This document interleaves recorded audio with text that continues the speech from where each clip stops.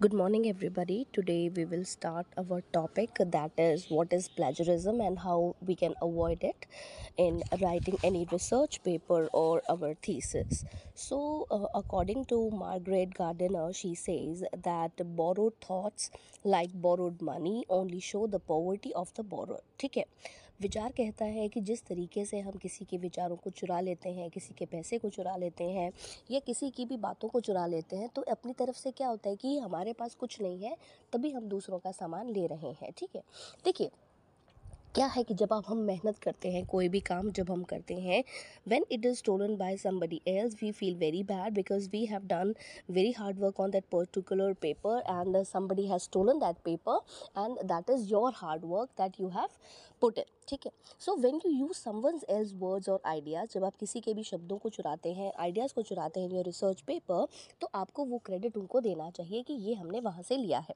So otherwise you are stealing their work. लेकिन आप अगर ये चीज़ आप उनको क्रेडिट अगर नहीं देते तो यकीनन आप उनका काम जो है वो चुरा रहे हैं। Whether the theft is intentional, हो सकता है कि ये चोरी इंटेंशनल हो, जानबूझकर की गई हो, एक्सीडेंटल हो, गलती से हो गई हो, but the result can be the failure. वो एक तरीके से वो बुरा लगता है, ठीक है, ह्यूमिलेशन होता है। So the thing is that when you go for the literary theft, you can mention, you must mention the names if you are taking something from somebody's paper. ठीक है, तो प्लेजरिज्म क्या है इन एक्चुअल? ठीक है, so plagiarism is the technical name for using someone else words, कि आपने किसी का काम लिया है विदाउट गिविंग एडिक्वेट क्रेडिट, क्योंकि आपने वहाँ से मैटर ले लिया लेकिन आपने वो क्रेडिट उनको नहीं दिया है, तो वो जो है वो प्लेजरिज्म की डेफिनेशन में आ जाता है। Okay, so using someone else ideas, किसी के विचार without acknowledging the source, paraphrasing someone else argument as your own, आपने दूसरे का काम लिया अपना बताकर, presenting someone else line of thinking, आपने किसी के विचार को ले लिया in the development of an idea. When you are creating an idea, आप किसी विचार को ले रहे थे, लिख रहे थे और आपने वो लाइन वहाँ से ले ली, आपने किसी का नाम मेंशन नहीं किया। अरेंजिंग योर आइडियाज़, आपने आइडियाज़ को अरेंज करना exactly as someone else did, जैसा किसी सामने वाले ने कर रखा है, आपने एज इट इज़ वो चीज़ वहाँ अपने पास नोट कर दी। Okay, so even though you acknowledge the source in parenthesis, कि आपने मेंशन तो किया लेकिन उसको पूरे से तरीके से मेंशन नहीं किया। ठीक है, सो देर इज़ अ गैप। ठीक है, तो दोनों चीज़ों के बीच में गैप आ जाता है। तो अब ये प्लेजरिज्म डिटेक्शन प्रोग्राम्स क्या होते हैं जो हेल्प करते हैं कि आपने किसी का जो काम है अगर वो लिया भी है तो कितना परसेंट आपने लिया है, वेदर इट इज़ 80%, 90% और 20%। ठीक है, so we can thank to the plagiarism detection softwares, ठीक है, such as turnitin.com and mydropbox.com। ये ऐसे सॉफ्टवेयर्स हैं जो प्लेजरिज्म को चेक करते हैं और बताते हैं। ठीक है, so we are thankful to them. So these programs, ये जितने भी प्रोग्राम्स हैं, they quickly and easily show the instructors so which parts of the research paper, कि रिसर्च पेपर के कौन से ऐसे पार्ट्स हैं द स्टूडेंट हैज़ कॉपीड, किसी बच्चे ने उसको कॉपी किया है विदाउट एट्रीब्यूशन, बिना किसी को बताए हुए या बिना किसी को मेंशन किए हुए। ठीक है, so how we can avoid plagiarism. ठीक है, बट उससे पहले प्लेजरिज्म कितने तरीके की होती है वो हमें पता होना चाहिए। Okay, so if we are reading, writing और वी आर डूइंग एनीथिंग, है ना, हम अगर उसमें कुछ भी करते हैं तो उसमें क्या चीज़ इंक्लूड हो जाती है। ठीक है, सो सबसे पहला जो कॉमन प्लेजरिज्म रहता है उसको हम कॉपिंग कहते हैं, जो हम चीटिंग करते हैं या हम बिल्कुल एज इट इज़ उसको नोट करते हैं। So this is very common type of plagiarism, that is the simplest way to note another's to copy someone else's work, ठीक है, without writing any name जो आपने plagiarized किया है। Okay, सॉरी, सेकेंड जो प्लेजरिज्म होता है वो that is patch work plagiarism. Now this occurs when the plagiarizer borrows the phrases and clauses from the original source and weaves them into its own writing. ठीक है, आपने किसी के phrases को ले लिया, किसी के क्लॉजेस को ले लिया, so this is something patch work plagiarism, जो आपने कॉपी पेस्ट आपने उसको करा है, आपने उसको अपने रिसर्च पेपर में whatever material you have written, so you have given the patches to that work. Okay, और आपने उसको अपनी लाइन में उसको वीव कर लिया, यानी कि आपने उसको ट्रांसलेट कर लिया without putting phrases in quotation. आपने उन कोटेशन को, उन फ्रेजेस को, उन क्लॉजेस को कोटेशन मार्क्स में नहीं डाला, राइटर का नाम आपने नहीं लिखा और citing the author, so that is a patch work plagiarism. Next type is paraphrasing plagiarism.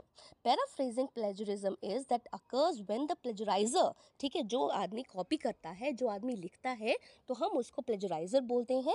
That paraphrases और समराइजेस, जो छोटा कर लेता है किसी भी जो आपका कोई उसने पैराग्राफ ले लिया, उसने पूरा का पूरा पेज जो है वो उठा लिया, आपने उसको शॉर्ट समराइज कर दिया. Another's work without citing the source, आपने सोर्स का नाम मेंशन नहीं किया है.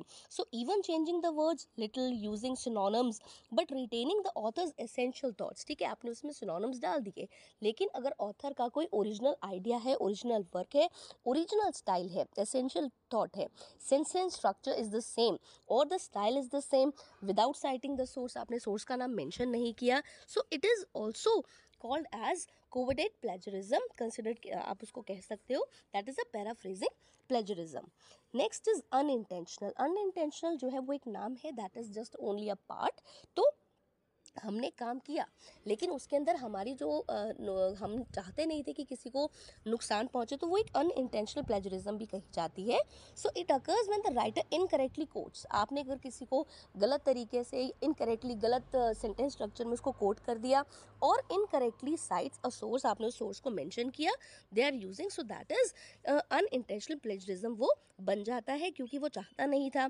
So the dishonest usages, dishonest का मतलब जिसमें ईमानदारी का परिचय ना हो, when it is considered as that you have used it but you were not trying to do any harm to the concerned person. So the dishonest usage of another's work is the most often considered plagiarism, कि आपने लिया, mention नहीं किया और आपकी intention ऐसी नहीं थी नुकसान पहुंचाने की, बट ये हो गया. ठीक है, so the incorrect usages of another's work, it is intention और नॉट, वो आप उसको रियल प्लेजरिज्म यानी कि कॉपिंग के तौर पर आप उसको ले सकते हैं. ठीक है, now if you are going to avoid plagiarism, अगर आप उसको अवॉइड करना चाहते हैं तो उसको, उसका सबसे आसान तरीका क्या है. ठीक है, you can take lots of points to how to avoid the plagiarism. Okay, so first is never use someone's else ideas without acknowledging the source. जब तक आप उसको मेंशन नहीं करते, आप उसका नाम नहीं लिखते, आप उसको वो कंट्रीब्यूशन नहीं देते हैं, वो थैंक्स नहीं देते हैं, तब तक वो जो है नहीं माना जाता. Never paraphrase someone else argument as your own. आपने कहीं से भी कोटेशन उठा ली, आपने उसके नीचे अपना नाम लिख दिया and that is completed, that this was my own. No, so give the proper credit to the concerned person. Never present someone else's line of thinking in the development of an idea as it is your own. आप अगर काम कर रहे हैं, मैं अगर कुछ कर रही हूँ, तो मुझे मेंशन नहीं करना है कि मेरे थॉट्स हैं. ठीक है, whenever I start the anything, any line, I mention the name of the concerned person कि ये उसका विचार है. Okay, so never turn in an entire paper. पूरे पेपर में आप इस चीज़ को नहीं लिखना और आप इसको मेजर पार्ट की तरह आप इसको शो नहीं कर सकते as someone else line of thinking और thought. Okay, never arrange your ideas exactly. ठीक है, जो आपका सेंटेंस स्ट्रक्चर होता है, सेंटेंस ऑर्डर होता है, उसको एज इट इज आपने नहीं लेना है. If you are mentioning it, so you can present your original ideas in an original way. If the sentence structure is wrong, you can change it, but you cannot mention the as it is sentence structure to the same. ठीक है, whenever you are writing, so the document quotations must be there. You must always set off direct quotes. ठीक है, आपने direct quotes देने हैं with quotation marks and give credit to the original source, कि quotation marks में आपने जिसको नाम मेंशन किया है, आपने सोर्स को कहाँ से लिया है, page number this, thesis this, whatever you are taking from the others matter. ठीक है, so it is considered as you can give the credit. okay, but without using credit quotation marks, ये plagiarism में आ जाता है अगर आप उसको credit नहीं देते हैं. document opinions. You must also document the way an author constructs an argument or line of thinking. आप उसको कैसे लिखते हो. ठीक है, फॉर एग्जाम्पल अगर एक ओरिजिनल सोर्स है, ठीक है, कहा जाता है probably the most influential novel of the era was Uncle's Ram's Cabin, 1852, more Pulmonic than literature. Uncle Ram's Cabin nonetheless provided the North and the South with the symbols and arguments. अब ये original source है, ठीक है, bracket में है, यहाँ पर 11/125 कौन सी लाइन कहाँ से ली गई है. अगर ये प्लेजराइज्ड हो जाएगा तो ये कहा जाएगा that uncle Ram's cabin published in 1852. जो ओरिजिनल सोर्स था उसमें हमने ईयर जो मेंशन किया था वो हमने ब्रैकेट के अंदर किया था, बट इन प्लेजरिज्म हम उस ब्रैकेट को हटा देते हैं. We go in a simple matter. ठीक है, फिर हमने कॉमा लगा दिया. Was likely the most important novel of pre civil war era. ठीक है, सिविल वॉर का मतलब क्या था, जब हमने उस एरा को मेंशन किया तो उस एरा में ओरिजिनल सोर्स में उसका नाम मेंशन नहीं था, लेकिन हमने उसको प्लेजराइज किया तो हमने उसको प्री सिविल वॉर एरा के नाम से उसको दिखा दिया. ठीक है। तो अगर उसमें प्लेजरिज्म नहीं होना चाहिए तो इस लाइन को हम कैसे लिखते हैं? As Harold argues in his book, उसने बुक का नाम मेंशन किया। Roots of the civil war, किताब का हमने नाम दे दिया। Uncle Ram's cabin, published in 1852, provided America with the impetuous it needed. ठीक है। तो ये क्या है? सो दिस इज कि आपने ओरिजिनल सोर्स क्या है, आपने उसको प्लेजराइज किया, तो उसमें आपने कितना कॉपी कर लिया, क्योंकि आपने सेंटेंस वही लिखा बट आपने वहां से कॉमा ब्रैकेट कोटेशंस हटा दिए, और अगर वो प्लेजराइज नहीं था तो आपने उसको सेंटेंस की फ्रेम में नोट कर लिया। Okay, if you are documenting the paraphrases, ठीक है, the same holds true for paraphrases. Okay, you can change it but you have to change it very much less. And the second is you have to practice and then you have to rearrange the sentences one by one. Okay, so these are the all things when plagiarism is there, and you can avoid these plagiarism because you must know the difference between the facts and the common knowledge. ठीक है, facts original क्या है, facts को हम change नहीं कर सकते, but facts क्या है, ईयर कौन सा है, बुक कौन सी है, पब्लिशिंग टाइम कौन सा रहा है उसका, ठीक है, उसको आप मेंशन नहीं कर सकते। लेकिन कॉमन नॉलेज ऐसी होती है जो सबको पता होती है। ठीक है, everybody knows what is common knowledge, so it can be defined as the information an educated person is expected to know. हर आदमी को पता होना चाहिए कि सिविल वॉर कब स्टार्ट हुई, ठीक है, राजा राम मोहन रॉय ने क्या कहा, ठीक है, अगर हम कबीर की कोई कोटेशन है तो वो सभी को समझ में आते हैं। So that is a general practice and a common knowledge. लेकिन जो फैक्ट्स हैं उसको आप अपने वे में कैसे लिखते हैं, that is something different and that can be your original source, जो आपने वाकई उसको लिखा है। Okay, so this is for today. If you have any query you can call me. Thank you. Good morning, everybody. Today we will start our topic, that is what is plagiarism and how we can avoid it in writing any research paper or our thesis. So, according to Margaret Gardiner, she says that borrowed thoughts, like borrowed money, only show the poverty of the borrower. ठीक है, विचार कहता है कि जिस तरीके से हम किसी के विचारों को चुरा लेते हैं, किसी के पैसे को चुरा लेते हैं या किसी की भी बातों को चुरा लेते हैं, तो अपनी तरफ से क्या होता है कि हमारे पास कुछ नहीं है तभी हम दूसरों का सामान ले रहे हैं। ठीक है, देखिए क्या है कि जब हम मेहनत करते हैं, कोई भी काम जब हम करते हैं, when it is stolen by somebody else, we feel very bad because we have done very hard work on that particular paper and somebody has stolen that paper and that is your hard work that you have put it. ठीक है, so when you use someone's else words और ideas, जब आप किसी के भी शब्दों को चुराते हैं, आइडियाज़ को चुराते हैं इन योर रिसर्च पेपर, तो आपको वो क्रेडिट उनको देना चाहिए कि ये हमने वहाँ से लिया है। So otherwise you are stealing their work. लेकिन आप अगर ये चीज़, आप उनको क्रेडिट अगर नहीं देते तो यकीनन आप उनका काम जो है वो चुरा रहे हैं। Whether the theft is intentional, हो सकता है कि ये चोरी इंटेंशनल हो, जानबूझकर की गई हो, एक्सीडेंटल हो, गलती से हो गई हो, but the result can be the failure. वो एक तरीके से वो बुरा लगता है, ठीक है, ह्यूमिलेशन होता है। So the thing is that when you go for the literary theft, you can mention, you must mention the names if you are taking something from somebody's paper. ठीक है, तो प्लेजरिज्म क्या है इन एक्चुअल? ठीक है, so plagiarism is the technical name for using someone's else words, कि आपने किसी का काम लिया है विदाउट गिविंग एडिक्वेट क्रेडिट, क्योंकि आपने वहाँ से मैटर ले लिया लेकिन आपने वो क्रेडिट उनको नहीं दिया है, तो वो जो है वो प्लेजरिज्म की डेफिनेशन में आ जाता है। Okay, so using someone's else ideas, किसी के विचार without acknowledging the source. Paraphrasing someone else argument as your own, आपने दूसरे का काम लिया अपना बताकर। Presenting someone else line of thinking, आपने किसी के विचार को ले लिया in the development of an idea. When you are creating an idea, आप किसी विचार को ले रहे थे, लिख रहे थे और आपने वो लाइन वहाँ से ले ली, आपने किसी का नाम मेंशन नहीं किया। अरेंजिंग योर आइडियाज़, आपने आइडियाज़ को अरेंज करना exactly as someone else did, जैसा किसी सामने वाले ने कर रखा है, आपने एज इट इज़ वो चीज़ वहाँ अपने पास नोट कर दी। Okay, so even though you acknowledge the source in parenthesis, कि आपने मेंशन तो किया लेकिन उसको पूरे से तरीके से मेंशन नहीं किया। ठीक है, सो देर इज़ अ गैप। ठीक है, तो दोनों चीज़ों के बीच में गैप आ जाता है। तो अब ये प्लेजरिज्म डिटेक्शन प्रोग्राम्स क्या होते हैं, जो हेल्प करते हैं कि आपने किसी का जो काम है अगर वो लिया भी है तो कितना परसेंट आपने लिया है, वेदर इट इज़ 80%, 90% और 20%। ठीक है, so we can thank to the plagiarism detection software, ठीक है, such as turnitin.com and mydropbox.com। ये ऐसे सॉफ्टवेयर हैं जो प्लेजरिज्म को चेक करते हैं और बताते हैं, ठीक है। So we are thankful to them.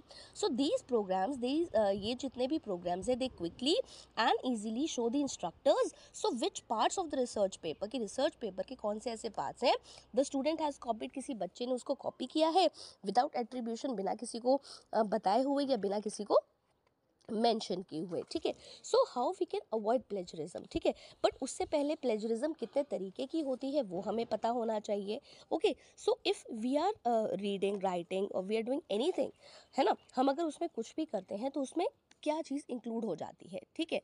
So सबसे पहला जो कॉमन प्लेजरिज्म रहता है उसको हम कॉपिंग कहते हैं, जो हम चीटिंग करते हैं या हम बिल्कुल एज इट इज़ उसको नोट करते हैं। So this is very common type of plagiarism, that is the simplest way to note another's to copy someone's else work, ठीक है, without writing any name जो आपने plagiarized किया है। Okay, sorry.